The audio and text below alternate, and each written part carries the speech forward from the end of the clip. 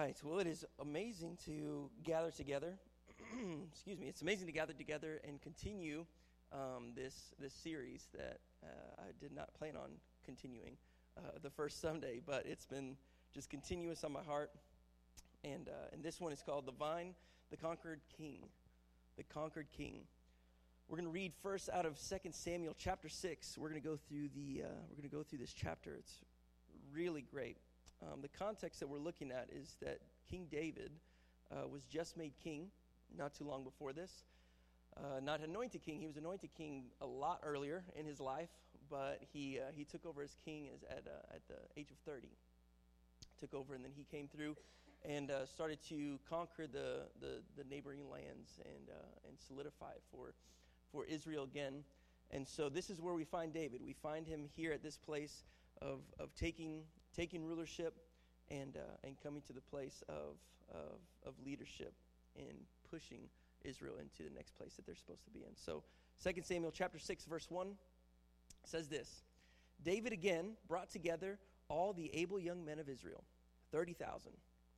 He and all his men went to Bela in Judah to bring up from there the ark of God, which is called by the name of the Lord Almighty, who is enthroned between the cherubim of the ark. They set the ark of God on a new cart and brought it from the house of Abinadab, which was on the hill. Uzzah and Ahio, sons of Abinadab, were guiding the new cart with the ark of God on it, and Ahio was walking in front of it. David and all of Israel were celebrating with all their might before the Lord with castanets, harps, lyres, timbrels, sistrums, and cymbals.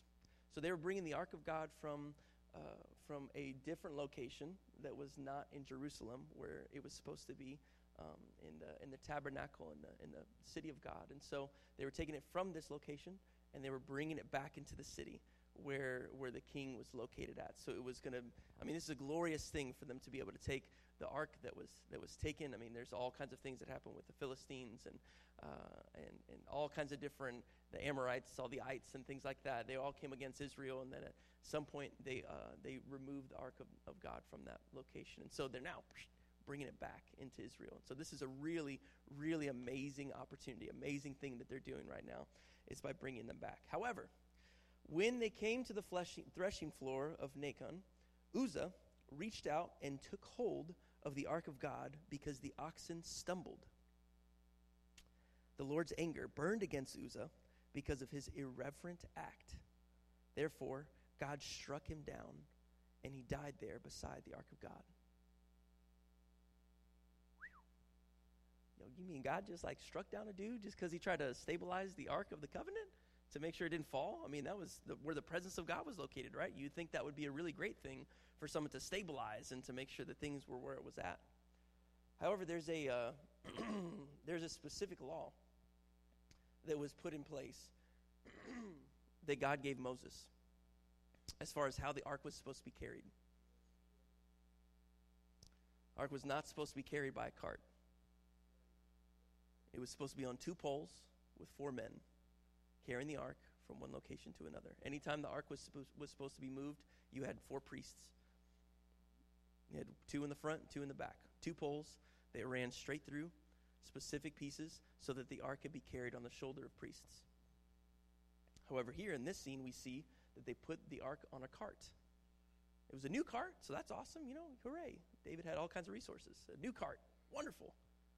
They started moving the ark of God through. But as one of the oxen stumbled, the ark of God also just started to shift. And so Uzzah, being someone, I think any one of us would have done the exact same thing that Uzzah did. You have something that's of supreme value to your people group. You know that the presence of God is so evident in the middle of this. This is a huge, they're bringing this move, essentially their movement of God that's coming from one location back into the house of God, back into the city capital, essentially, the nation's capital, and it starts to wobble. And so what do you do with something that's extremely valuable? Do you let it fall to the floor? No, typically not. Every one of us would say, no, you would not let it break, right? You want to stabilize it. So he put his hands on it, and set it back in its place. And God's anger burned against Uzzah and struck him dead in that moment.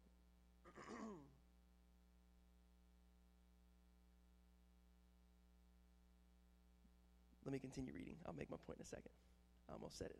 I'm going to withhold that for a second. Then David was angry because the Lord's wrath had broken out against Uzzah. And to this day, the place is called Perez Uzzah. David was afraid of the Lord that day and said, "How can the ark of the Lord ever come to me?" He was not willing to take the ark of the Lord to be with him in the city of David. Instead, he took it to the house of Obed-Edom, the Gittite. The ark of the Lord remained in the house of Obed-Edom, the Gittite, for 3 months. And the Lord blessed him and his entire household. Now the king was told, "The Lord has blessed the household of Obed-Edom and everything he has because of the ark of God." So David went up to bring the ark of God from the house of Obed-Edom to the city of David with rejoicing. When those who were carrying, a difference was made between the last time that they were transporting the ark to this time. When those who were carrying the ark of the Lord had taken 6 steps, he sacrificed a bull and a fattened calf. Wearing a linen ephod, David was dancing before the Lord with all his might, while he and all Israel were bringing the ark of the Lord with shouts and the sound of trumpets. Okay, I'm going to take a pause right here. You notice that there was a difference between the first time that they were transporting the ark to this time that they were transporting the ark. Very unique. It's very subtle. If we're not paying attention, you may miss this.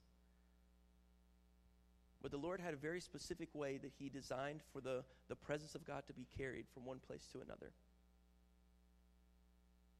And David decided that he was going to use a new system, a new structure, a new transportation system to move the ark from one location to. I mean, it's brand new. It said there, it was a new cart. It's awesome that he had resources. It's great to have resources. Wonderful. But it was this new cart that caused with the oxen to move to stumble. This is really telling for what we need to be paying attention to right now with what God's doing. Because it's easy for us to get excited and try to do things around the presence of God with new systems, new means, and new ways. And you could have great intentions in the midst of those systems, in the midst of those new ways to facilitate things and all those things, and that's awesome. However, if it's against the way that God has intended it to do, then it's going to be very difficult, and you could find yourself in opposition to God's will.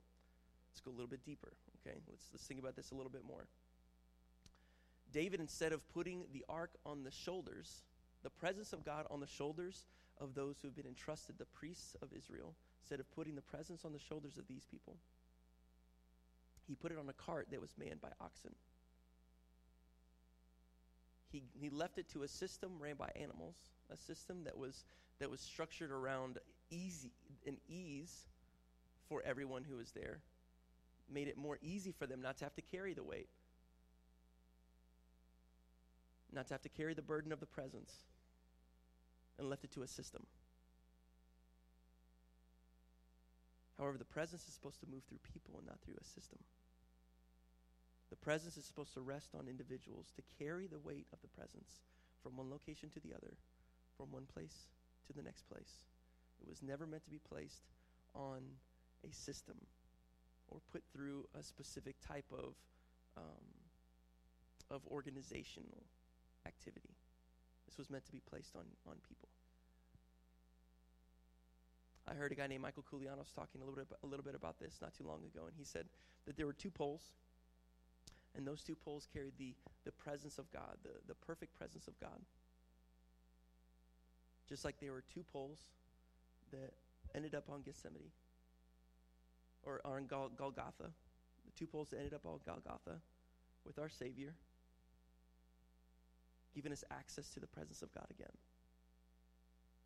So the weightiness of the presence was never meant to be on a system or an organization. It was meant to be on people.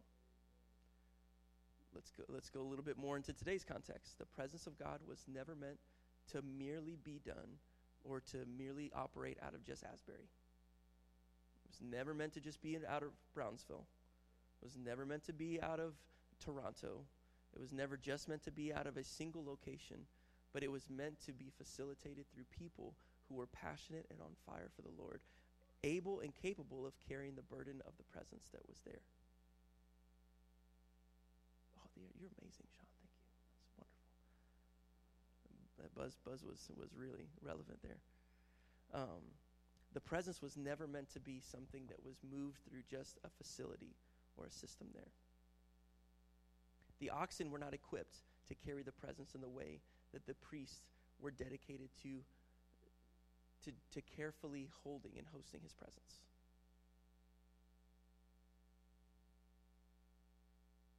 And now if our bodies are the temple of the Holy Spirit, as Paul adequately put and as Jesus displayed in his representation of hosting the presence of God, is that now we are meant to be priests unto the Lord with Christ as our high priest. We were meant to host the presence of God, not put it on a church to host it for you, so that you can go to that location, experience the presence, and that's good and well, but I don't carry the burden of having to pay attention with every step that I take, knowing that the presence of God is on my shoulders, is with me. You realize that death comes upon you whenever you put faith in a system instead of faith in Christ. Then when you try to stabilize the system to keep the system up because it looks better when it's up there, you'll realize that death will be easily at your doorstep. I'm not talking about physical death. I'm talking about spiritually you feel dead. Because there's a lot of people, you could also work yourself to death for sure, just working for a system and not having any kind of satisfaction. But you realize that whenever you just work for a system, or when you just put the emphasis of the presence of God on a system or on a church or on a movement, then you lost sight of what God is trying to do inside of his people. Jesus came to save people. He did not come to save buildings. I'll say that again. He came to save people, not buildings. And so whenever you find that there's a move of God, it's amazing, and we can go and we can encounter God there, but we're also supposed to be, my buddy calls it embers. It's like those fire embers that you take with you and you take to each location that you go to, because you're holding, it's just like the parable that Jesus used, those who had the oil in their lampstand ready with the fire burning, ready for their groom to come. We need to be ready, and we need to host the presence of God ourselves and not put it on a system, not put it on this church, not put it on another church in town, not put it on some big ministry that we follow, that we think that they have really good sermons and messages, and we heard that they do really great jobs. That's amazing and wonderful. However, if you yourself are not equipped to host the presence of God in your life, then you're going to miss the mark every single time. You could be around people who are amazing marksmen, and they're hitting their target every single time. You're like, wow, this is incredible. I'm that person's friend. But that has nothing to do with you actually having access to hitting the mark yourself. They can help lead you and guide you and show you ways that they're able to hit the mark and ways that they've been able to be encouraged and how they've been able to fine-tune their shot. However, you have to shoot yourself. You have to shoot that arrow yourself. And so we see that in this depiction of what happened as they were carrying the presence, they were excited, they had great intentions. They're bringing the ark of God, the presence of God, back into Jerusalem. Phenomenal. However, they decided that they were going to do it through a system instead of hosting it on their own shoulders, placing the presence of God there. Some of us are really excited about the passage that says that they're supposed to remove their burdens and take on the burden that Jesus gives them, which is easy and it's light. Doesn't mean that there are no burdens. We mistake that. Doesn't mean you don't have burdens at all anymore. It's that you take on the burden that the Lord has set on your own shoulders. Bless you. That wasn't prophetic. I saw she was like leaning back and ready to go. So don't people get weird on me here now, okay? But we have to be prepared to take on the burden that God has given us. And Jesus says that his yoke is easy and his burden is light. It is a burden. It is a yoke. You still have to have that. It doesn't mean that you put everything on a cart now and you just let it go and now you're just completely burden-free and have no responsibility at all. We still have responsibility. When you enter into the kingdom of heaven, then you have a responsibility, and that responsibility is to host the presence of God everywhere you go. So that whenever you show up somewhere, they can tell that there's something joyous about you. Even in the midst of your suffering, you can still have joy. James 1:2, consider it pure joy when you encounter various trials, knowing the testing of your faith produces endurance. Consider it pure joy. It is pure joy when you encounter those trials. Romans 8:28, for we know that all things work together for good for those who love God and are called according to his purposes. We know that if we encounter trials, that he will see us through those trials, and at the back end of that, we can use that as a great testimony of God's faithfulness in the middle of my life. Regardless of the outcome, we know that God gets the glory in the middle of all of it. And so we see then, man, this is amazing. So David said, man, the house of Obed-Edom has been blessed. When you remove the presence of God from your own feeling of responsibility, you're like, I'm not going to host this presence, I'll let somebody else do that. You'll look around and you'll start to notice that those who are hosting the presence of God in their life are blessed. Now here it shows a monetary and business flourishing that happened here. I'm not talking you're going to get rich. That's not the point of this message here. But the point of it is that they were blessed. That's the key phrase that we have to look at right there. The house of Obed-Edom was blessed as they hosted the presence of God in that place. And David heard the report. After he removed the burden of transporting the presence of God, he put the burden on somebody else to do it, and he heard reports, hey, this dude is being really blessed right now. Things are really happening for this guy. And then he started to realize, this is something that as a leader, I have to be hosting the presence of God in the location that God had originally designed for us to host it, so that the nation could be blessed, not just so this household could be blessed. And that's the responsibility that we begin to carry, is that we realize that if we host the presence of God in our own lives, then we can share it with those who are around us and with us by describing the goodness of God in the midst of our lives. And when we do that, we then can introduce them to the blessings that they can receive by having a life enriched by the Lord. Not their pocketbooks enriched by the Lord, but their lives enriched by the Lord. You can have $0 in the bank account and be the most blessed person in the room because you carry the presence of God with you. And so he says this. It says, again, verse 14. Year 15. Let's stay there. Verse 15.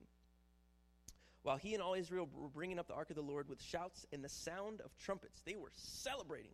Verse 16, he says, as the ark of the Lord was entering the city of David, Michal, daughter of Saul, watched from a window. She was King David's wife. And when she saw King David leaping and dancing before the Lord, she despised him in her heart.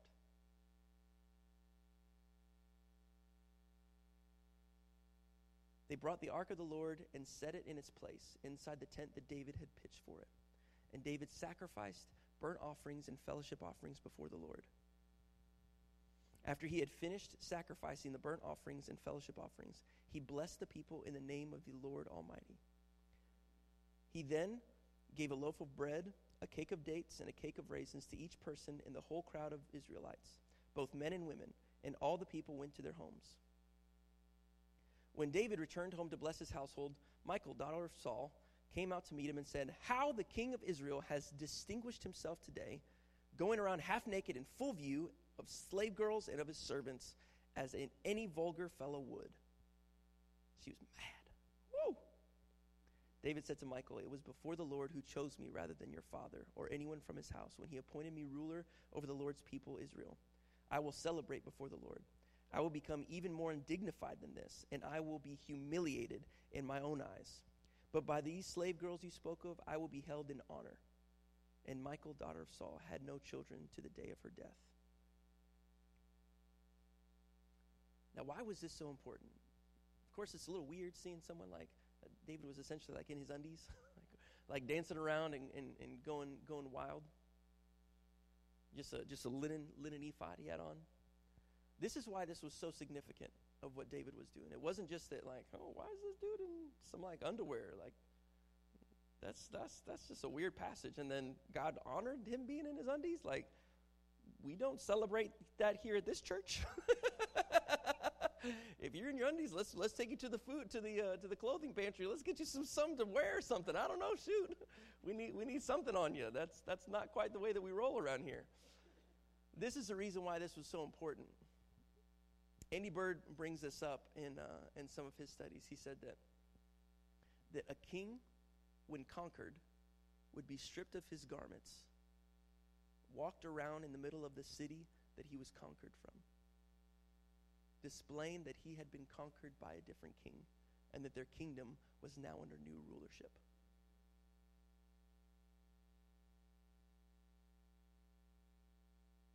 I'm going to say that again. The king that was conquered is stripped of their kingly garments, put in their ephod. This was supposed to be a humiliating act as you would be paraded through with the new king shown on high, and that king showed conquered and low. David was celebrating that he had been conquered by God and that his kingdom was not his own, but it was the Lord's. His description given, I'm getting goosebumps thinking about this. His description given to Michal about what just happened was that he would be seen with honor. He would be even more undignified than this. He would take the humility or the humiliation upon himself so that God could receive the glory in the middle of everything. Because do you know what happened to the king beforehand? Their first king, Saul. He became so much of a people-pleasing person that he decided that he wanted to put on a show for people to display that he was in a place of leadership and that he could do everything that everybody else wanted him to, and so that he made a right decision, that they didn't choose wrong by choosing him. David said, I don't care about everybody else. The Lord is the one who chose me over your father Saul when he was still king, anointed me as king to be in this position, not for my glory, but for the glory of the Lord. And so if it's the Lord that did that, I am the conquered king serving the Most High King. And so there's something really powerful whenever you're able to take a humble position in your life and say, I am not the king of my castle, but I will make myself low so that he is made high. We look here in Matthew chapter 5, verse 3. We read this last week. He says, blessed are the poor in spirit, for theirs is the kingdom of heaven. Blessed are the poor in spirit, for theirs is the kingdom of heaven. You look verses later on, and it says, blessed are those who are persecuted for righteousness' sake, for theirs is the kingdom of heaven. Those are the sandwich bread pieces to the Beatitudes. The two pieces that say, for theirs is the kingdom of heaven, it's described. Blessed are those who are poor in spirit, for theirs is the kingdom of heaven. What does poor in spirit look like? Read the rest of the Beatitudes. You'll find out a good representation of what it means to be poor in spirit, as you're meek, as you're merciful, as you hunger and thirst after righteousness. All these things that it lists out in the middle of that passage group, it shows theirs is the kingdom of heaven. And then, whenever you are poor in spirit, it actually shows at the tail end of that blessed are those who are persecuted for righteousness' sake. Because guess what? If you're hungry and thirsting for righteousness, if you're meek, you have self-control, if you have a position of humility, being poor in spirit, if you're starting to do all these aspects, then you'll be persecuted for righteousness' sake because you're going to be living a lifestyle that is righteous. And it's not righteousness unto yourself. You've actually died to self in being poor in spirit, realizing, like David did here, that it is not my kingdom that I'm serving. Blessed are those who are poor in spirit, for theirs is the kingdom of heaven. Blessed are the meek, for they will inherit the earth. Jesus taught us to pray, our Father who's in heaven, hallowed be your name. Holy is your name. Your kingdom come, your will be done on earth as it is in heaven. So if you're meek, you're going to inherit the earth. And when you inherit the earth, you'll be able to bring the kingdom reality down to earth because you're living in a righteous position. Humility is at the forefront of every action, so that whenever you act out, you're acting out not as unto yourself, but as unto the Lord. Everything you do will reflect what the Lord is doing. Blessed are those who are poor in spirit, for theirs is the kingdom of heaven. We cannot put the presence of God into a system and expect for us to have a manufactured, wonderful present time filled that could be written about in history books. If that is the intention of your heart, then you need to have a heart check, because you don't see God. Blessed are the pure in heart, for they will see God.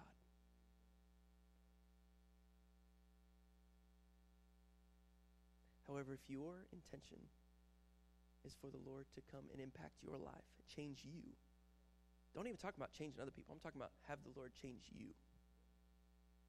Change your heart. Transform your heart. Renew your mind.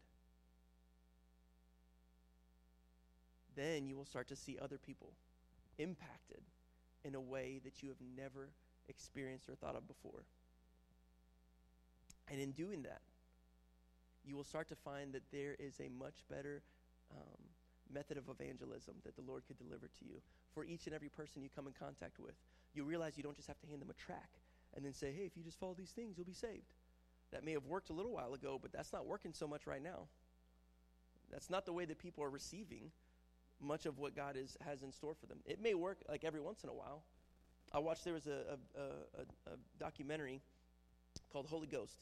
And in that documentary, there was a group of two friends, that they went out into the city of Utah, and they were at the Capitol. They were in Salt Lake, and they were over by the Mormon Tabernacle, like the big Mormon church, the massive one. And there was a guy, as they were walking down the street, there was a guy standing on the corner, older gentleman, with a Bible in his hand, King James Bible, and he was just yelling out scripture, like about how they're all sinners and all kinds of things, and quoting all kinds of stuff like that. And he was there with his wife. His wife was sitting right next to him as he was standing up on the side, and he was just yelling and shouting at the gate. I was like, there was nobody there. He's just yelling and shouting as he was there. And, of course, some people would walk by, and they kind of like roll their eyes and keep going. And these two gentlemen that were in the documentary, they went over to this fellow, and they were like, hey, man, like, hey, so proud of you for standing here and, declaring what you feel is conviction and all this. How many people have you reached in the middle of this? And how long have you been here? They were like, he said, well, I've been here, I think he said upwards of like 15 years or so. He would go there on a consistent basis. May not have been every day, but he was going often and doing the same thing. And they're like, well, how many people have you reached? He said, I've reached 2 people. Praise God for those 2 people being reached. However, in the middle of that documentary, you saw those 2 individuals go through, and they prayed for and saw God touch probably about 7 or 8 different individuals just as they walked down the street, and they were just intentional about reaching out to somebody in love and compassion, and their hearts were made alive. We can't just put our faith in a system and a methodology thinking that that's going to be the thing that makes it happen. We have to be so intentional about listening to the voice. That's why we took some time today. It's so important for us to stop and just listen to the voice of the Lord. So important for us to do that. Because, man, let me tell you, there's some people who do things really well, and they have some great organizations, they have great systems. And I'm not knocking that at all. The Lord can put on some people's hearts to do certain things, and it would really just build and equip people in different ways. However, we cannot put our faith in that system. This is why it's important for us to gather together, so we can be encouraged by one another, for us to be uplifted by the stories, the testimonies, the encouragements that are going on. I mean, you can just, if you come here early enough on Sundays, you can talk to people as you just go and greet them, see what's going on in their life, and you can hear the testimonies of what's going on in Shane. You can hear the things that God's doing, Randy, right? You can hear the things as you go through and talk to each and every person and find out the stories that God has been pulling people through, and the intentionality of the Holy Spirit to see them through every single circumstance, to watch them encounter through addiction and pain and grief and death and life and all kinds of different things. You start to realize that God is much bigger than just a church service that we attend. Start to realize that the reason for gathering is not because we have a building. You start to realize that if you actually join with one another, you take the time to get to know one another. You have people over at your house. You go out to eat with people. You go and go out of town, take trips with people, and do things like that. You start to realize that there is more to the church than just the building. That it is the people that we are supposed to be here for. And there's a reason why we're supposed to treat church like family. However, there's a lot of us that have come from broken households. And so the definition of family looks a little bit differently sometimes. Which is why we cannot live by the standard of our upbringing. We have to live by the standard of Scripture. Come on, in everything that we do, we cannot live by the standard that was set before us by our friends, by our family, by those who we've been around, who have done things inadequately, who have hurt us, who may have manipulated us, who may have pushed us to the side, who may have taken advantage of us, all kinds of things that we've experienced. However, whenever you look at the representation from the gospel, you see that Jesus did life differently than those representatives. The Pharisees were constantly ticked off at Jesus because of the way that he spent time with others. He didn't go seeking out having to go into all the places where people who were quote-unquote sinners, which is a funny thing because everybody has sinned and fallen short of the glory of God. But those who were righteous, quote-unquote, those who were religious, that's a better word, were quick to call certain people sinners and say that Jesus should not have been around these individuals. But whenever Jesus would come into a community, people could not help but invite him to come to some different things that they were doing, because they knew there was something different that he carried that they wanted a part of. They were curious about. They wanted to find out more about. And so you don't have to go seeking out riffraff in order to go into witness to people. If your light shines, like in Matthew chapter 5, right after the Beatitudes, he talks about how we're supposed to be like a city set on a hill. We're not supposed to be like a lamp that you put a bowl over or something like that. You don't do that with lamps. You actually take that off and you display the light so that other people can see. So if you're displaying the light in your everyday lifestyle, as you walk, as you speak with others, as you connect with them, then it's going to be the light inside of you that draws them towards you. It's not you, it's Christ in you, the hope of glory. And if we're in tune with the Holy Spirit, listening to his voice with every single thing, with all intentionality in our heart to please the Lord, then we're going to be able to hear his heart for that person. And we'll be able to say stuff that we never thought we would say to somebody else. Maybe you would connect with them in a way that you never thought you would before. But it's only through the intention of listening to the voice of the Holy Spirit that you're going to be able to find that. If you're spending time with God, reading the Bible, the benefit of memorizing scripture is not just so that you can check, you can check that off your list of, I'm more righteous now because I've done it. Even the way that you say that, I'm just more righteous because of it, that's a negative view of righteousness. Blessed are those who hunger and thirst after that. You will be satisfied. So if you're hungering and thirsting for righteousness, if you truly want to please God, if you want to be blessed by your relationship with God and not feel conflicted and convicted every single time that you walk out something because your mind is not right, then you need to get scripture in your mind so that you can be made right. We need to start living from a sanctified place. We give too much excuses for ourselves, saying, I'm in the process, Pastor. Get out of the process. Some of you guys just need to get out of that. Your process is your excuse. Some of you guys are, I'm telling you, some of us use the process as an excuse to continue in sin. It's okay, I'm just in a process. You've been in a process for 25 years now, and you haven't moved too much further from the beginning place that you were at. We need to walk out our salvation with fear and trembling, intentional about pleasing God and not pleasing the flesh. It's a war between the flesh and the spirit. We can't be so worried about what's going on in the world whenever your own heart is corrupted. Who cares about what's going on in the world whenever your soul is not even in line with the Spirit of God? I can't worry about politics. I can't worry about what's going on in the school system. I can't worry about what's going on in my family. I can't worry about any of these other things if my heart is not right. Because then I'm speaking out of a corrupted heart and a corrupted nature and a self-centered place of conviction. It's really not conviction, it's manipulation then. Can't give a thus saith the Lord because God's not saying it.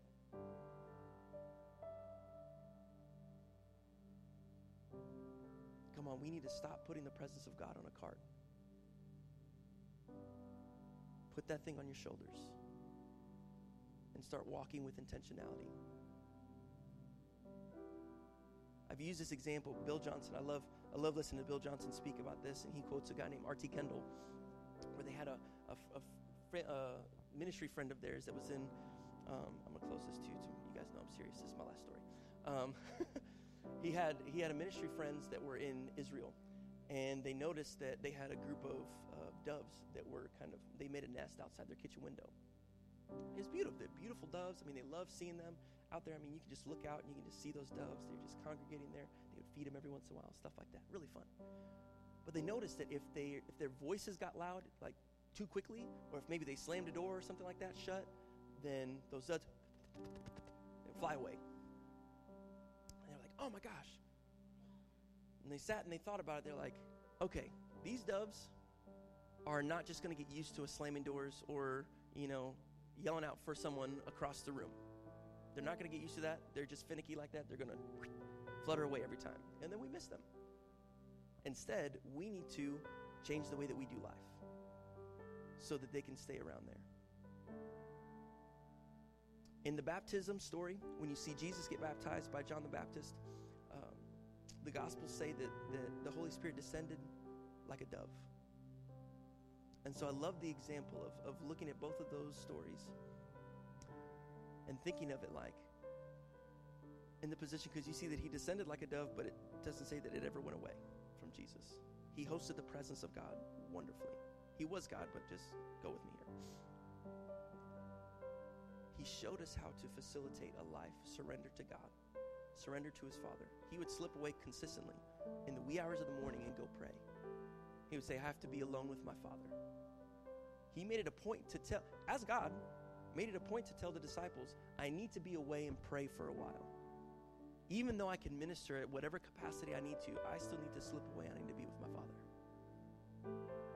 And so if you look at it as those two stories put together, if that dove was resting on the shoulder, if you were to look at someone with a dove on their shoulder, every step that you take cannot be abrupt.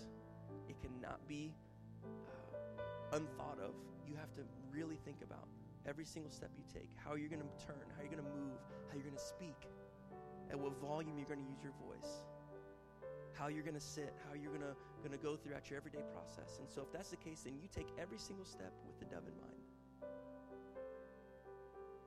And so you're not putting the presence on a cart and just slapping the hide of that ox and just saying, get out of here. Come on, we're going to Jerusalem.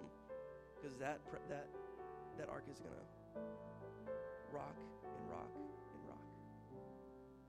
However, if you put it on your shoulder, you're very intentional with every step that you take, knowing that you're carrying the presence of God. So every place that you go, I'm looking at making sure there's not a rock in its place. I'm looking to make sure that if we have to move, then I'm communicating with the other people who are also hosting the presence of God and saying, hey, you're on that corner and you're back there.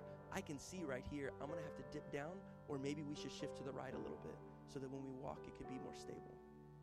Then you don't just start working in tandem within yourself and the Holy Spirit. You start working with other people who are hosting the presence of God in a way to where you can all have your perspective that God has given you, which is why the body is so necessary. I can't just be a foot. I can't just be a foot. That's it. That's not just me. I'm not just a foot. I have a whole set of body. There's a whole bunch of stuff going on right here in order for me to move around and talk to you guys. There's more than just toes, right? And so we need every aspect of the body together so that whenever something comes up, we can be made aware of it. And it's not to condemn us. It's to make us aware of something that we may have to shift. It may be a heart posture that we have to get corrected, but it's not out of spite. It's out of wisdom. Blessed are those who are poor in spirit, for theirs is the kingdom of heaven. Blessed are those who are pure in heart, for you will see God. Blessed are those who are meek, they will inherit the earth. Blessed are those who mourn, for they will be comforted. Blessed are those who hunger and thirst after righteousness, they will be satisfied. And blessed are those who are persecuted for righteousness' sake, for theirs is the kingdom of heaven. How are you hosting the presence? Are you the king of your castle, or are you a conquered king?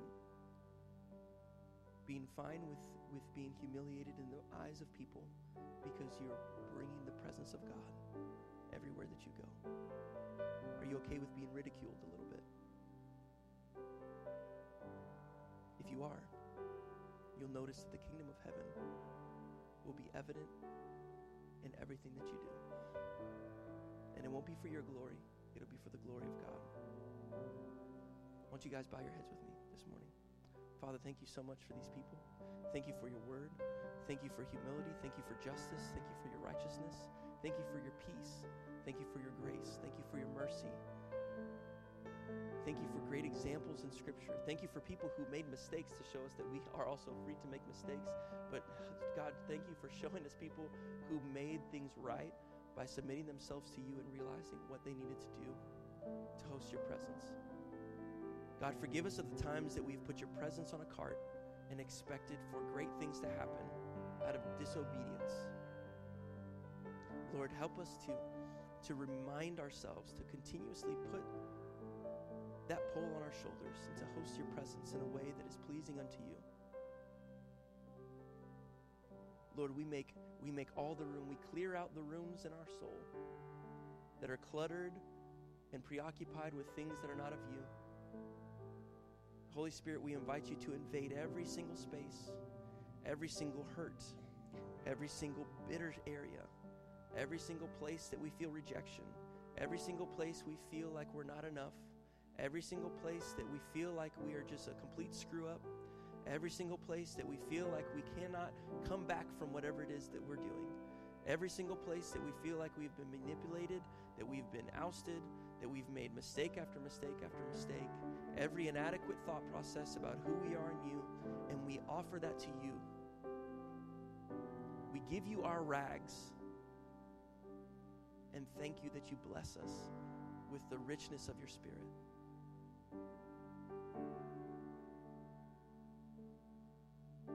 We humbly throw our crowns, brittle and battered as they are, at your feet. We remove the facade and the masks that we wear, the false clothing of righteousness, the false clothing of whatever it is that we want to be recognized as, and we throw that at your feet as well.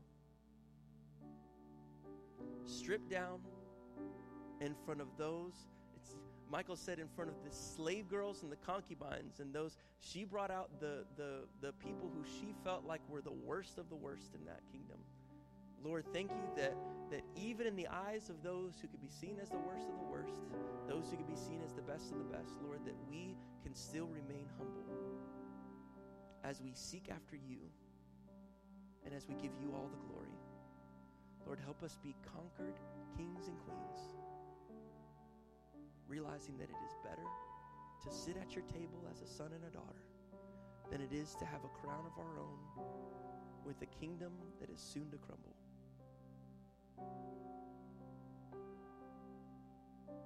Purify our hearts, sanctify our souls, cover us with your glory, God. We honor you this morning. In Jesus' name. Amen.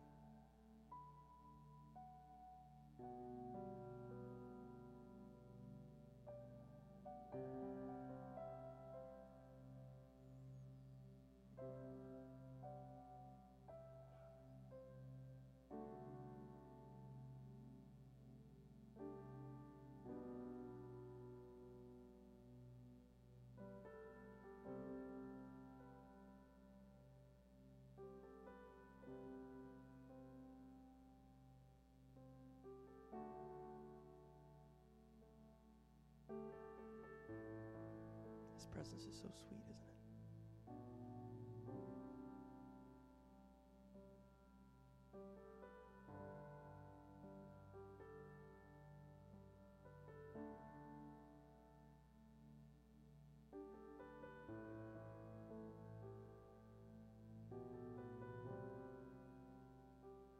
If you feel like you want to touch from the Lord and this really impacted you, then I encourage you to come up and receive prayer.